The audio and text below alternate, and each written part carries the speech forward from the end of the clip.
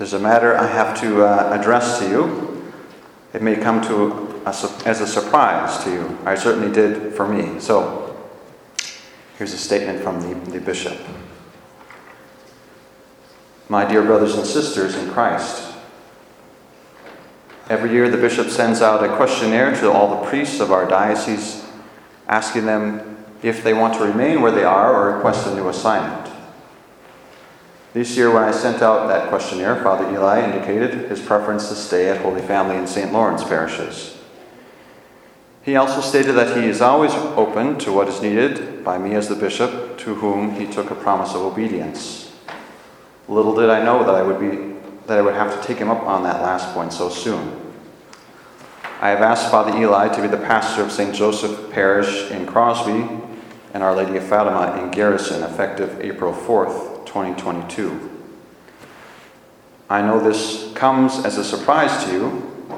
However, when he was last in Crosby as the pastor, he started plans for a capital campaign and building a new St. Joseph Church. I have asked him to return to St. Joseph Parish and to complete these important pastoral projects, which he himself had begun when he was at St. Joseph Parish. I am appointing Father Anthony Craig as the new pastor of Holy Family and St. Lawrence parishes, effective April 4th, 2022. Father Anthony is a very fine pastor and priest. Father Anthony has requested that he not have the responsibility of pastoring and coordinating the St. Joseph Capital Campaign and church building project, given its scope and magnitude. When I asked Father Eli to take this new assignment, I immediately thought of you and the changes in pastors that have occurred in recent years. I thought of the renovation project at St. Lawrence and how Father Eli has gotten to know and love the staff and all of you. I have prayed fervently that Father Eli, in addition to saying yes to me, also believes that he is saying yes to the call of the Holy Spirit and to the will of the Father in him, in Jesus Christ. As hard as this is, I would ask you to do the same. There will be plenty of time in the month of March to tie up loose ends and to say goodbye to Father Eli. Father Anthony will also be working with him the last couple of weeks in March to provide a smooth transition to his coming as your pastor. Know that this has not been an easy decision for me. Please pray for me as I am praying for you. Bishop Daniel Felton. So, in light of that, I would like to make a few comments, I guess. First and foremost, Bishop Daniel did not come, as he said, to this decision lightly. He's aware of the fact that this cluster has seen a lot of transition the last few years, priests come and going, what seems like a revolving door of pastors. And although this has made it difficult, I think, to feel stable or have a direction in our focus, you've held up remarkably well, I would say, through all of this. And I believe that you are primed for a time of growth in these parishes. What comes to mind for me is the passage in 1 Corinthians chapter 3 where Paul says, I planted, Apollos watered, but God gave the growth. St. Paul is trying to bring unity in the church of Corinth. They had a number of missionary leaders coming and going, and they too were struggling with the turnover. As is always the case, some people preferred and favored one leader over another. God has not abandoned you, will not abandon you. He is sending you a pastor. He will be here to shepherd you. I had a lot of hopes and plans for what we were doing together. And back on February 8th, when I got the call and had this meeting with Bishop to find out what was happening, that I would be going to Crosby and Garrison, I had to accept this. That this is the voice of the Holy Spirit calling me to follow him once again. And even though I was already 2 weeks into that 4-week series on laying out what we were going to do together, I decided I was going to keep going. I decided to continue that series, partly because I wasn't able to talk about it. It was supposed to be a secret at that point.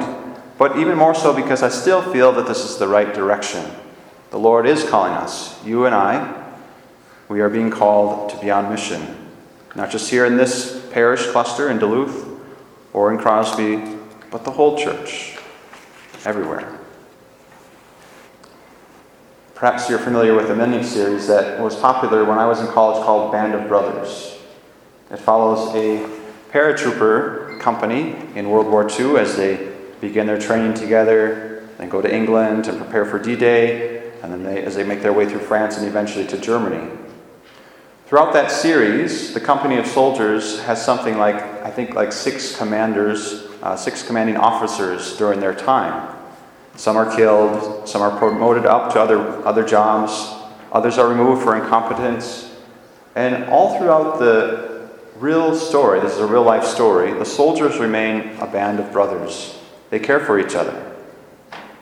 They support each other. They grieve when their brothers are killed or wounded. But throughout the course of the miniseries, you get the sense that they remain effective in accomplishing their mission, not because of their commanders, though that certainly has a part to play, but because of the love and the care which they share. I don't know how you're feeling about this change as it comes suddenly upon you, but the reality is we don't have much of a choice in the matter. But we do have a choice to stay together, to be able to continue in the mission together. We have the choice to become a band of brothers and sisters united in the Lord.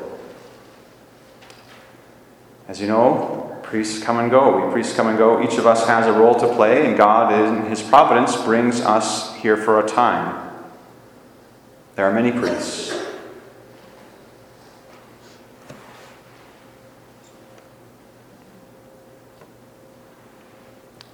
But they will all share the face of Christ and the priesthood of Christ. And the men that stand in the place of Christ are but His representatives. The face of Christ is represented and witnessed in each one of us. Although it is difficult for me to leave this last assignment when I came here, I have learned a lot from you. You've taught me many things. I've had the chance to be shaped and molded by you and to grow. I've come to cherish being here with you and working alongside of you and serving you. And although I would like to have stayed longer, that's not an option right now.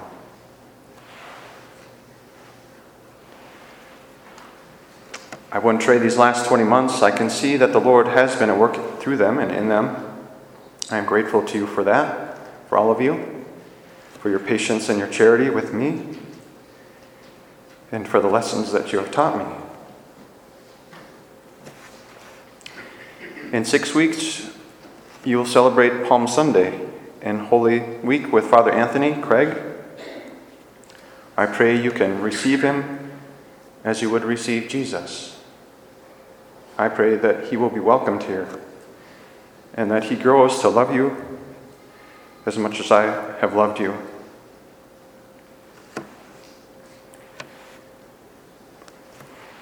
Sorry.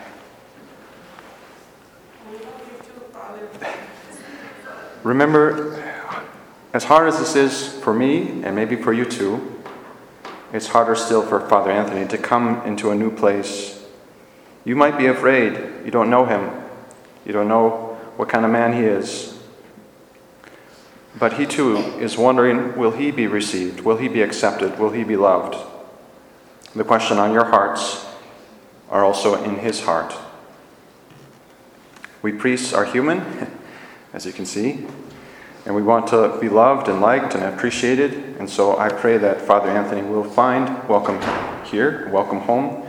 I know from my own short time in this parish cluster that you are capable of offering him that reception.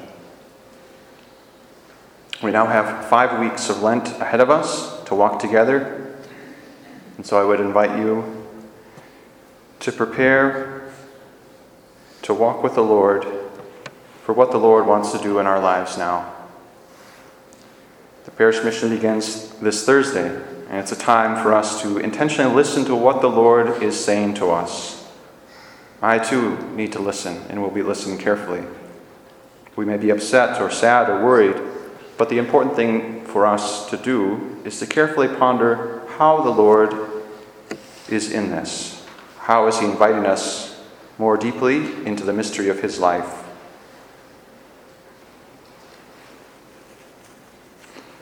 It's a time to reflect. Following Jesus was never about following Father Eli. It was never about my plans. It has always been about Jesus. And through this experience of change and surrender, Jesus is inviting us to a greater union with him. So there certainly are some unknowns ahead, but we can be certain that the Lord continues to call us even in the midst of this coming transition and change of pastors.